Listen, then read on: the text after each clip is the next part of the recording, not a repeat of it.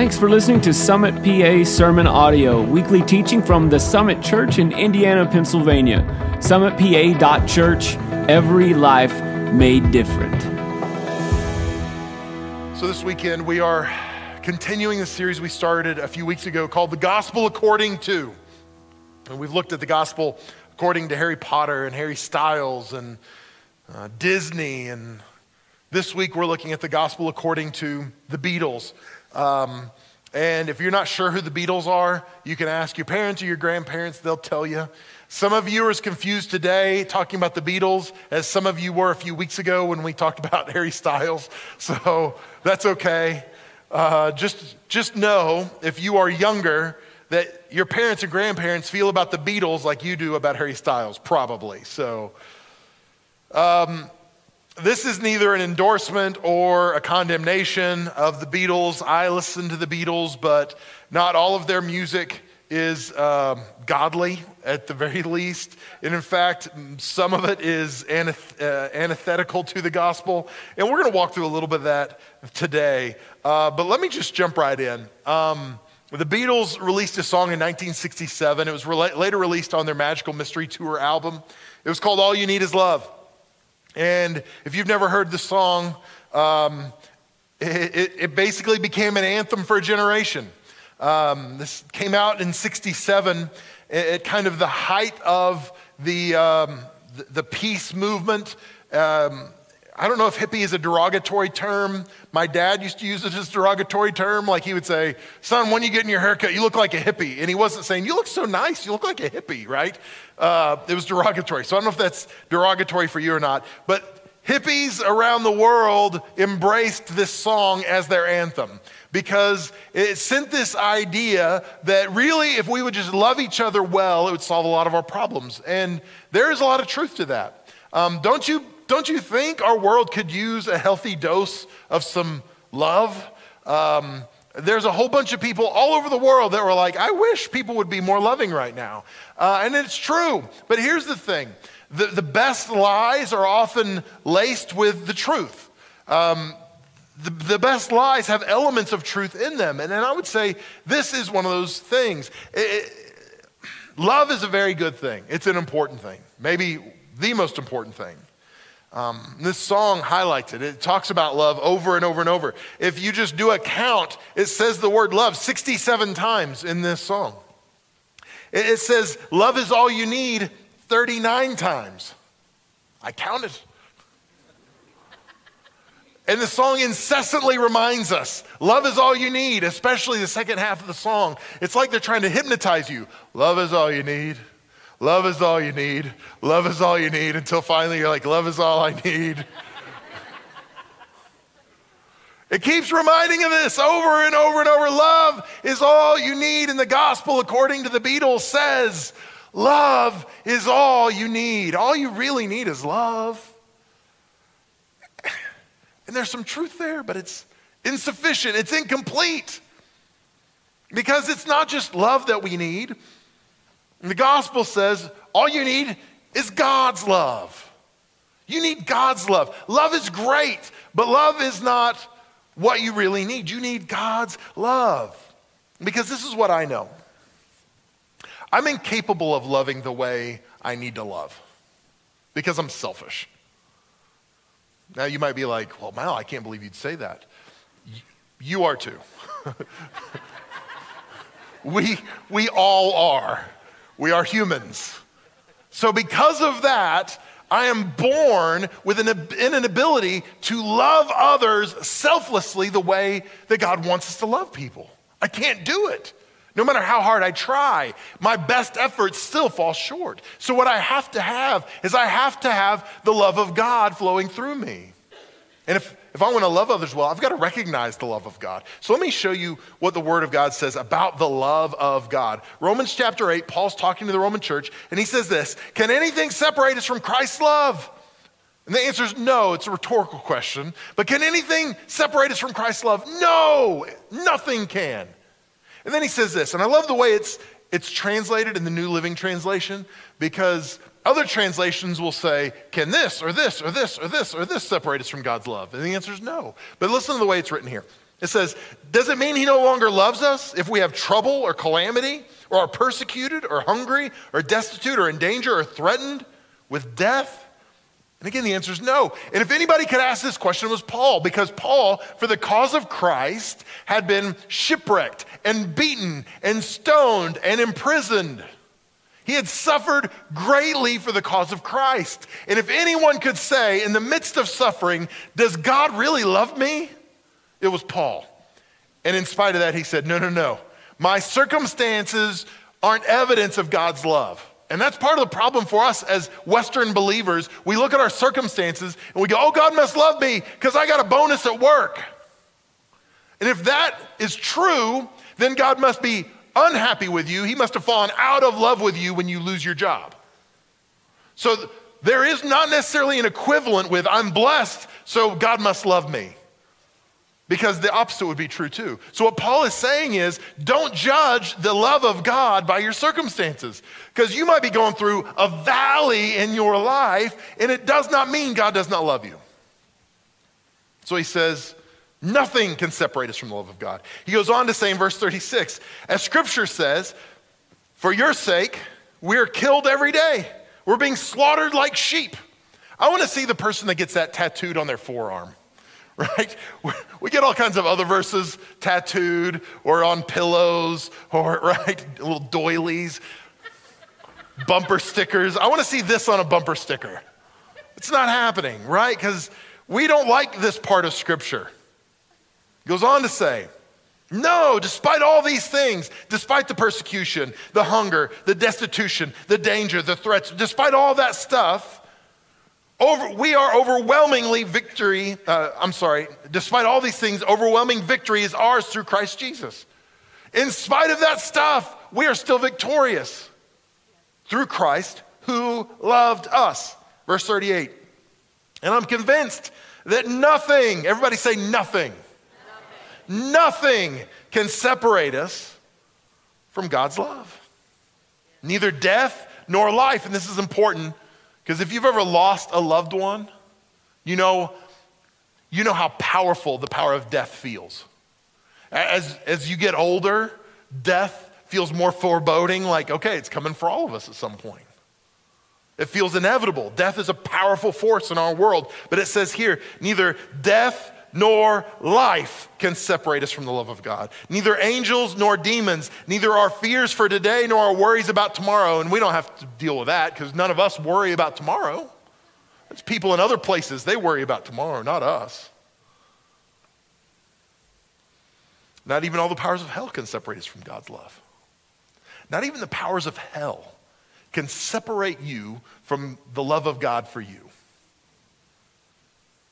No power in the sky above or in the earth below. Indeed, nothing in all creation will ever be able to separate us from the love of God that is revealed in Christ Jesus our Lord. There is nothing that can separate you from God's love. If this list wasn't exhaustive for you enough, there's nothing that would make God say, I can't love you. That's how much God loves you. Think about the people in your life. Aren't there things most of them could do to make you go, nope, that's it. I thought I loved you, but I don't love you. There's nothing you could do to make God go, nope, I don't love you. That's how much God loves you. And when we understand the height and the depth and the breadth and the width of God's love for us, when we see what it can do in us and through us, it should change us. It should transform us. And that's what we have to have in order to love others. Because the Beatles said, all you need is love. And that's inaccurate. All you need is God's love. You need God's love to love your spouse the way your spouse needs to be loved. To be the mom or the dad that you need to be, you need God's love. Because you can't love your kids the way they need to be loved without the love of God. If you don't think you need the love of God to love people, you've never been to Walmart before. Right? Like, oh, what are you wearing?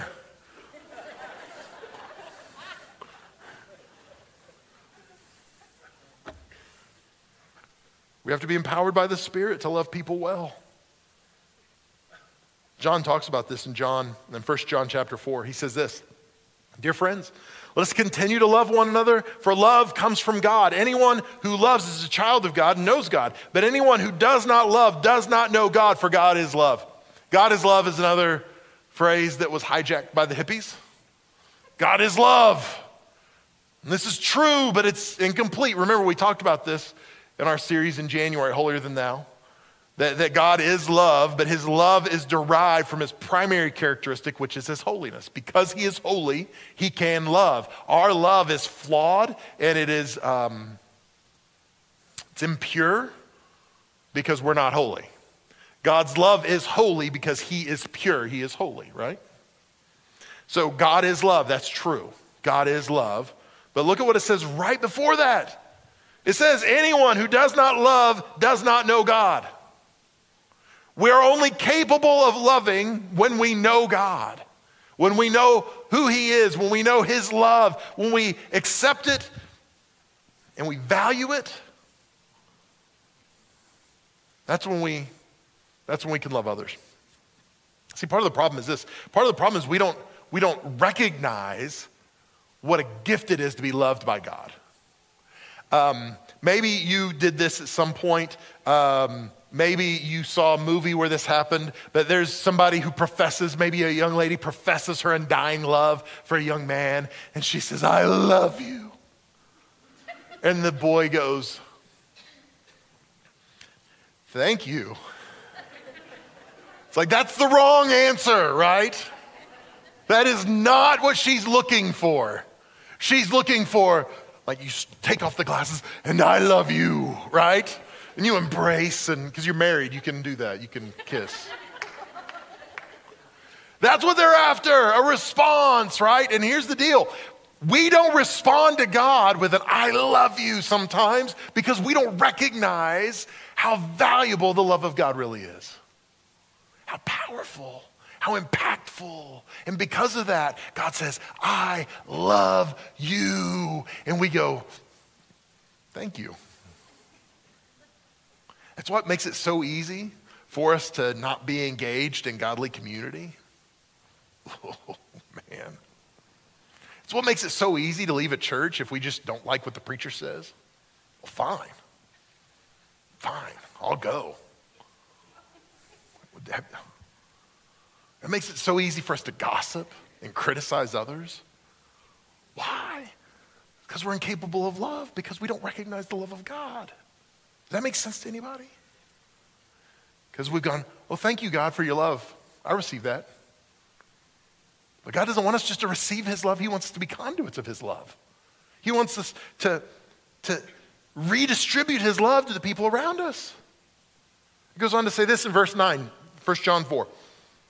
God showed how much he loved us by sending his one and only Son into the world so that we might have eternal life through him. This is real love. Not that we loved God, but that he loved us and sent his Son as a sacrifice to take away our sins.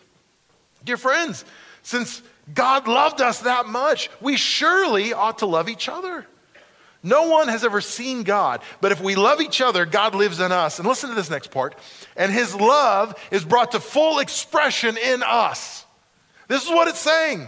We've never seen God, but the closest we will get is when we love each other really well. God's love is brought to full expression in us. So when I love somebody else with the love of God, they can get a glimpse, just a moment where they see God in that. That's as close as we will get on planet Earth to seeing God, unless God just reveals himself to you powerfully. There are people in your life that need to see God, but you're too busy holding a grudge. You're too busy being angry. You're too busy with whatever drama or mess you've experienced in your life, and they need God, but you're too busy to show them God. Because you've received the love of God. Oh yeah, I'm going to heaven. But you just said, thank you, thank you. And what we need to do is go, no, God, show me who you are. Show me your love. Transform me, change me. Because there's people in my world that need to see you, not me. See, the gospel according to the Beatles says all you need is love, but the gospel says all you need is God's love. In 1966, there's a song that was released on their Revolver album. And it used to be one of my favorites. But the words, when you read the words, they're depressing. It's called Eleanor Rigby. Some of you could hear a little bit of a groan in the room. Let me read some of the lyrics to you. It starts with this line. Look at all the lonely people. Look at all the lonely people. This sets the theme for the song, by the way. Two characters in the song, Eleanor Rigby and Father Mackenzie. It begins with this. Eleanor Rigby picks up the rice in the church where a wedding has been, lives in a dream, waits at the window, wearing the face that she keeps in a jar by the door. Who is it for? All the lonely people. Where do they all come from? All the lonely people. Where do they all belong? Father Mackenzie, writing the words of a sermon that no one will hear. I've been there. No one comes near. Look at him working, darning his socks in the night when there's nobody there. What does he care? Then it goes back into the refrain again. All the lonely people, where do they all come from? All the lonely people, where do they belong? Eleanor Rigby died in a church and was buried along with her name. Nobody came. Father Mackenzie, wiping the dirt from his hands as he walks from the grave. No one was saved. That's dark. We've got a woman who is alone.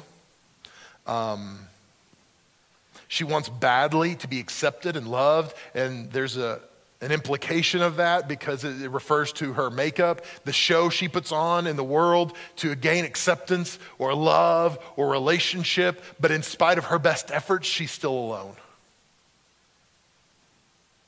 Not only is she alone, she dies alone, and she's forgotten. And you got Father Mackenzie, who is a priest. He's doing his best. He's serving God, but he's isolated for a number of reasons. He's alone. He's doing his best, but his work seems fruitless. And at the end of the day, he does this funeral, and nobody shows up, and it says no one was saved. What do these people have in common? Well, they have the church in common. And if you've never paid attention to this before, she was cleaning the church after after a wedding. So after, Freudian, it's almost the same, right? I'm just joking. I'm joking. Marriage is a gift. So she's cleaning the church after a wedding. So the implication is she either works at the church or she's a high-level volunteer in the church. So she's connected to the church, as is the priest. They have the church in common. And what else do they have in common? Abject loneliness. They're alone. And again, the implication is they're alone and they're going to die alone. And not only are they going to be alone, they're going to be forgotten. Do you understand now why maybe this isn't my favorite Beatles song anymore? It's dark. It's depressing.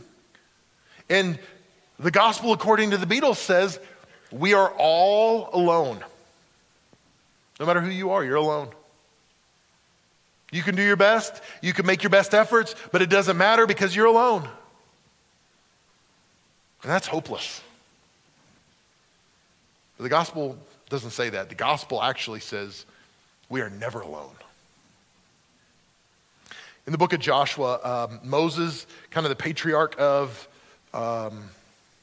Israel, he had led them out of captivity in Egypt. He had led them through the wilderness for 40 years. The nation was about to enter the promised land, and the end of his life was near. And so he died, and he handed the leadership baton to Joshua. And Joshua was going to lead the nation into this new season. They were turning a page, and he was nervous. He's leading millions of people, someplace he's never been before. He has no idea what he's doing, and he's nervous about it.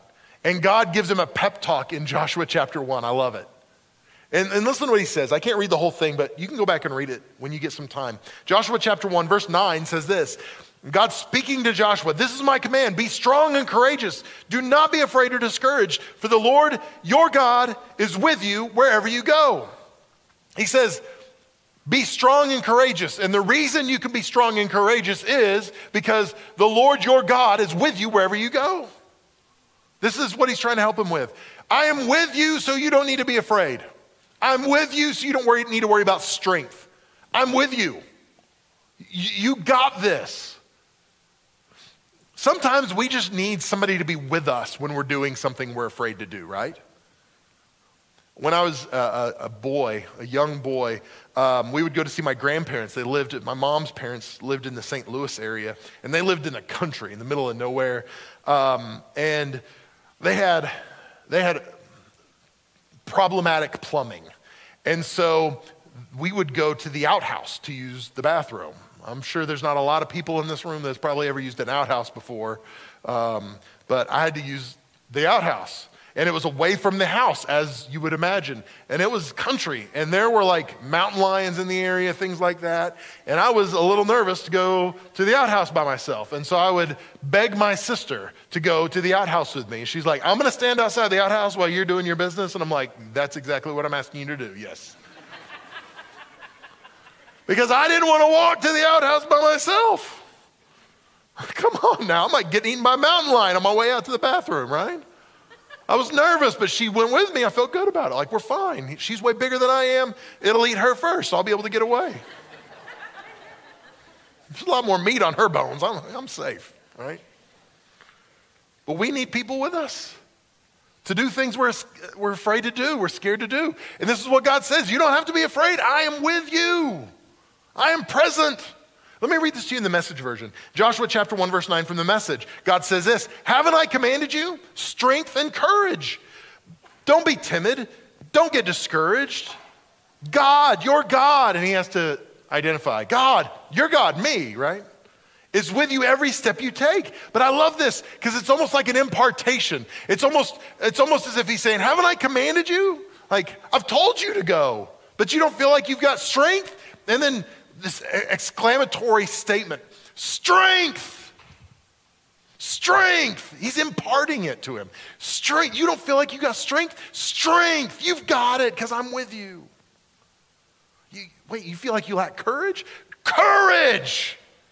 I'm imparting it to you. I'm giving it to you because I'm with you. If you don't have it on your own, don't worry. I'm with you because I'm with you. You've got courage. You've got strength. You've got everything you need because I'm with you.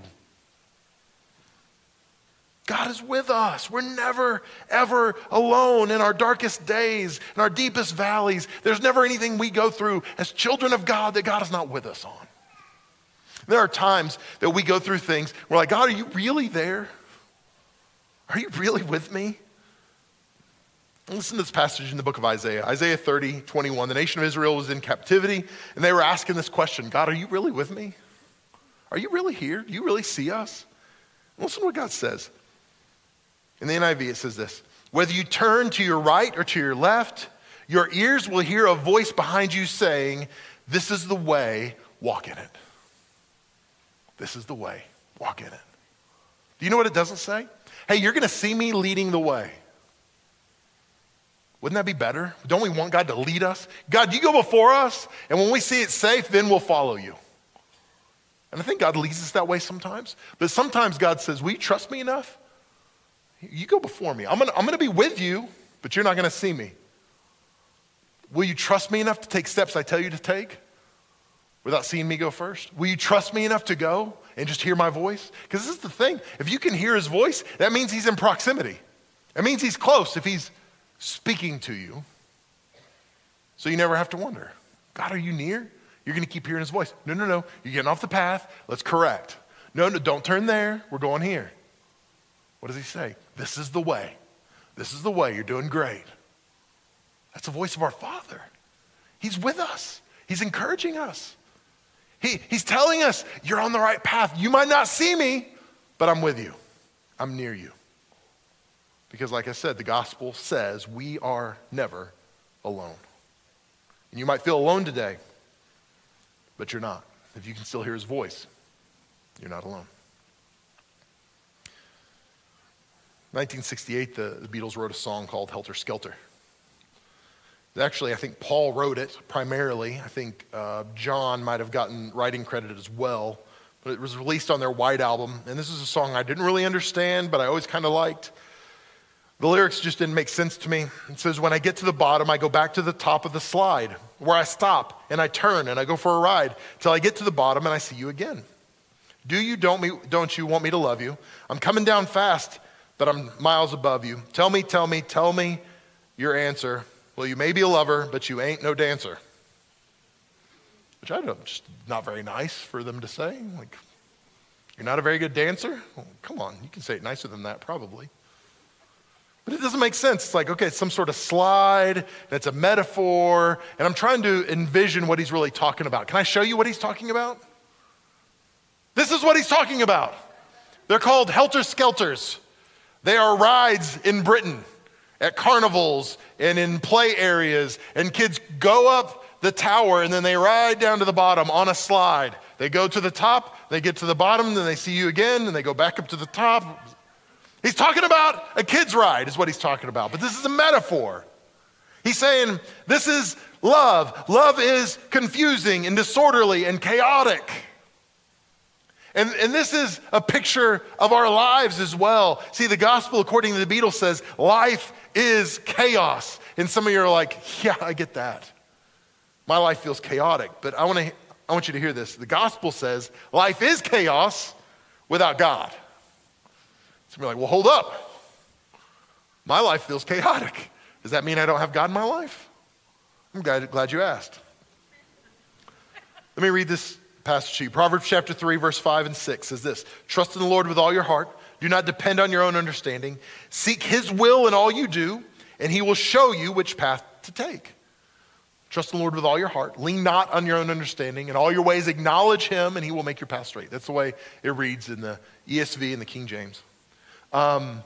This is what it means. It means if we trust God and we say, God, I want your will before I want my will. God, I want my will to line up with your will. He's going to make your path straight. When we submit our hearts to God, he's going to bring order to our chaos when we trust God. When we say, God, I want your path instead of my path, God says, great, and he's going to direct us. He's going to order us. It says in Psalm chapter 37, verse 23, the Lord directs the steps of the godly. He delights in every detail of their lives.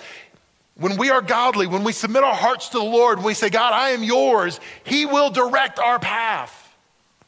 That is order. Our God is a God of order, not a God of chaos. And you go, well, Mel, why do I feel like I do? Because I feel like my world is chaos, but I know I love Jesus. So a few weeks ago, Kim and I were driving over to Greensburg, and we were going the back way, and so lots of hills and winding roads, and we were driving, and Kim said, babe, I'm glad Steph is not riding with us because you would be making her sick right now. And I said, what do you mean by that? And she said, you're just a very aggressive driver. And some people will be offended by that. But I was like, I am a very aggressive driver. You know what she was saying? You could be a stunt car driver. That's how good you are. Mel, you could drive IndyCar, NASCAR. You could drive that. That's what she was saying, basically, essentially. And she's right. I could. And I know my wife gets a little nervous with my driving sometimes. I know she does. And she does a good job. She doesn't criticize my driving or like, what are you doing? Like, she doesn't nag me or anything like that. We've got a good relationship, okay? But can I be honest with you? Sometimes when I'm riding and she's driving, I get a little nervous too. There's been a couple times just I've looked at maybe the opportunity to buy one of those driver's ed vehicles with a brake on the passenger side. It's like, it wouldn't be a bad investment. Like, come on, we could use that once in a while. You could use it too. It's good for both of us. Because I get a little nervous when Kim's driving because I see like, oh, we're getting a little close and look, like, and I never say anything. I'm on the outside. I'm like, yeah, Jesus, we love you. And on the inside, I'm like, ah! You know what I'm talking about? But this is the thing. I've never been driving and I'm like, oh no. Never. I don't get nervous when I'm driving. Why? Because I know what I'm doing. I'm in control. When I'm in the passenger seat and Kim's in control, that's when I get nervous. Because I'm like, does she know what she's doing? And she does the same thing. Does he know what he's doing? Does he see that car stopped? Does he see? Yes. The answer is yes. Usually. See, my level of comfort in the vehicle is directly related to the seat I'm sitting in the vehicle. So when I'm in control, I'm good. I got this. When Kim's in control and I've got to trust her, I get a little nervous. See, your world might seem chaotic, but if God is in the driver's seat, it's not at all. It just seems like it is because you're not in control.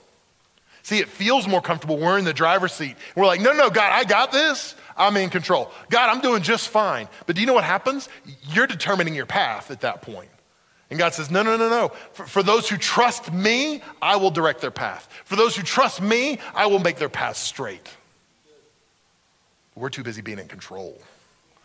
We want the illusion that everything's okay because we think it's better that way. But no. Give me the perceived chaos and the peace that comes with letting God direct and guide our lives.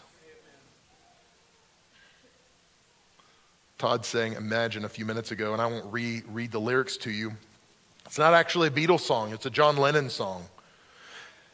And I don't know if you caught this, but he talks about a world free of religion, free of hell, free of heaven, free of countries, free of personal property and possessions. Does that sound vaguely familiar to any kind of political ideology to you? And before you call me like some sort of name for calling him out, let me just read. This is an actual quote that John Lennon gave when he was asked about the song. He described the song Imagine, his song, as, quote, virtually the communist manifesto, even though I'm not particularly a communist and I do not belong to any movement. But because it is sugar-coated, it is accepted. John Lennon said, I took the Communist Manifesto and I made it palatable for people and they love it. It was funny, we were sitting on the front row and Emma said, do you hear people singing No Religion too in our church? And I was like, yeah, I hear people singing that. Like the irony of that, right? Because that was his dream. And he said, come on, let's all have the same dream. No religion, no heaven, no hell, no countries. Can't we all just get along? And this is empty and it's hollow. If all there is this life, what a horrible life this really is. If all we have to look forward to is this humanist existence where I'm just supposed to make myself happy and find pleasure in this life, and then someday I'm going to stop breathing in and out, and that's it, and then I'm worm food. How depressing is this life? See, throughout his life, John Lennon talked a lot about self-transformation being a powerful tool that we had. And really, it's all we have. And so that's why they talk so much about love and so much about peace, is because they were doing their best to transform themselves into their best version of themselves. And there's something to applaud in that. But again, the greatest lies are partial truths. And it's insufficient because we can't transform ourselves. I can't make myself a better person. I can change some habits and routines for a while, but the only thing that can transform me is not me, it's God. And if I take God out of the equation, all we're doing is we're just becoming moral humanists. We're gonna be really nice people who live our lives and then we die and that's it. See, the gospel according to the Beatles says there is no good news. Oh yeah, you can live your life, you can have fun while you're here, you can love people while you're here, but at the end, that's the end. No good news. The gospel says Jesus is good news. Jesus was in Nazareth. He went to the temple to worship and to read the word, and they were taking turns reading the word. And This is what it says in Luke chapter 4, verse 17. The scroll of Isaiah, the prophet, was handed to him, to Jesus. He unrolled the scroll and found the place where this was written, "The Spirit of the Lord is upon me, for he has anointed me to bring good news to the poor. He has sent me to proclaim that captives will be released, that the blind will see, that the oppressed will be set free, and that the time of the Lord's favor has come." And then Scripture says he rolled the scroll back up, handed it to him, and he says, "This has been fulfilled in your presence. Today, this has been fulfilled." And they got mad. They wanted to kill him. They were upset. But Jesus says, this is what I'm about. This is what I came to do. And this is good news. He said, he has anointed me to bring good news to the poor. And you go, well, Mel, that's not me. I got money in the bank account. That's great. But did you know, I've known a lot of people that had money, but they were poor. They were poor relationally. They were poor spiritually. They had lots of deficit in their life, but they had money. That was not a deficit for them. See, Jesus came to bring good news, the gospel, to the poor. If there's a deficit in any area of your life, Jesus came to bring you good news. He is the good news. He sent me to proclaim that captives will be released, that people that are in bondage will be released. No matter what you may be in bondage to, Jesus is the answer. He is the key to your freedom. And that's good news. That the blind will see. If you could not see and there was a procedure that you found out about that could restore your sight, wouldn't you tell everybody in your family, "Hey, I'm getting this surgery done and I'm going to be able to see again"? That would qualify as good news. The oppressed will be set free. And he says, and that the time of the Lord's favor has come. And I want you to hear this. I believe that the time of the Lord's favor has come for many people. That maybe you felt a little bit like you were all alone, like life was chaotic, like things were a mess, and maybe you just have bad luck. Maybe it's just not your time. And I'm telling you, the time of the Lord's favor has come. The miracle you need is found in Jesus Christ. He is good news. Sounds oversimplistic, but God loves you so much more than you understand, so much more than I understand. But if you can get a glimpse of it, it'll change everything. God wants to lead you well. Will you trust him? He's not going to let you end up in a ditch if you'll trust him. Jesus is the answer. Sounds like something preachers say, but Jesus is the answer. Will you trust him? I'm going to turn it over to our host in Blairsville. They're going to close out our time, give you a chance to respond.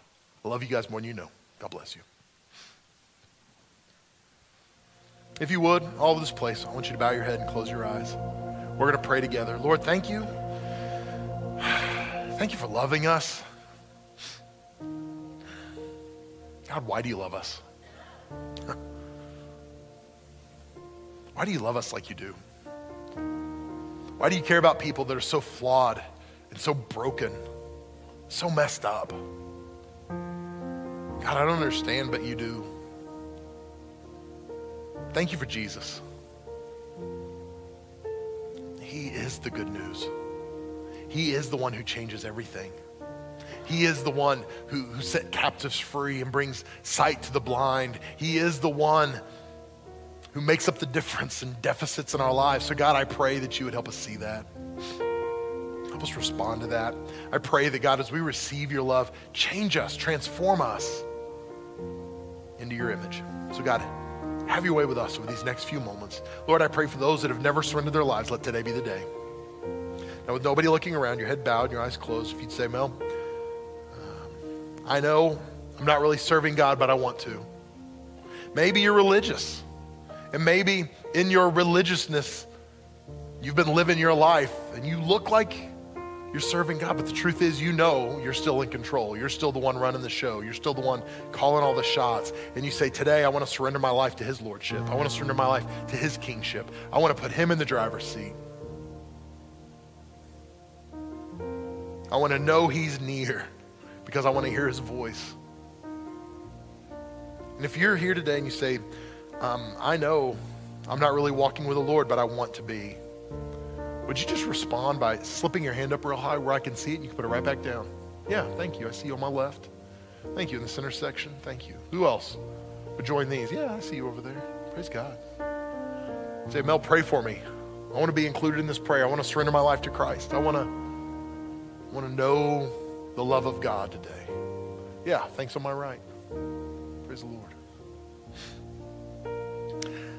The book of Romans tells us if you confess with your mouth that Jesus is Lord and believe in your heart that God raised him from the dead, you shall be saved. So I want you to pray this prayer with me out loud, whether you raise your hand or not. Heavenly Father, thank you for loving me and for sending Jesus to pay the price for my sins on the cross.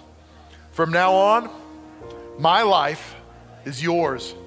Use me for your glory and help me never go back to my old ways and my old life. In Jesus' name, amen. Amen. Come on. Listen, thank you for making the decision you made today. For those of you that prayed that prayer and you meant it, we want to help you take the next step in your faith journey. And this is where I was talking about earlier. We want to help you. We want to help you begin to grow in your faith. So you can either text the word Summit PA to 94,000, or you can take the card out of the seat back in front of you and take it to our info center. They're going to help you take the next step. But help us help you in this process. So thank you for worshiping with us. Pastor Todd's going to lead us one final song. While we're singing this song, our prayer team's here. They're going to be available at the front of the room. And if you need prayer for any reason, I would encourage you, make sure you make your way forward. Find one of them. Let them pray with you before you go today. And in just a moment, Pastor Todd will dismiss us. So why don't you stand to your feet all over the room. Let's worship together one more time before we go. Guys, I tell you often, I hope you know it, I love you more than you know. And I'm so honored that I get to be your pastor. God bless you. Have a great week.